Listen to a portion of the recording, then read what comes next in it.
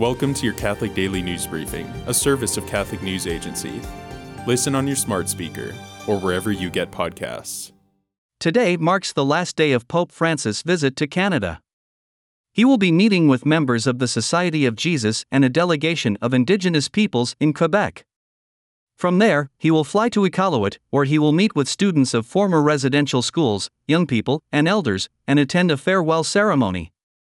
Home to only 7,740 people, Iqaluit is the capital and only city of Nunavut, Canada's northernmost and most sparsely populated territory. The first Catholic mission in Nunavut was founded by the Oblates of Mary Immaculate in Chesterfield Inlet in 1912. There is one Catholic parish in Iqaluit, Our Lady of the Assumption. According to the pastor, Father Daniel Perreault, only a handful of his parishioners are Inuit.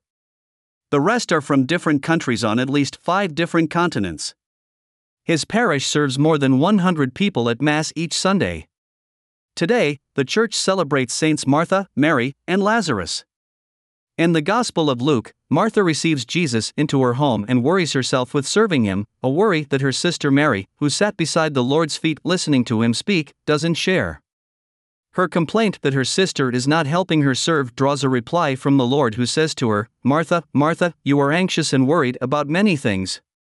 There is need of only one thing. Mary has chosen the better part, and it will not be taken from her." The over-anxiousness she displays in serving is put into the right context by Jesus, who emphasizes the importance of contemplating him before all things. Thanks for joining us. For more, visit CatholicNewsAgency.com.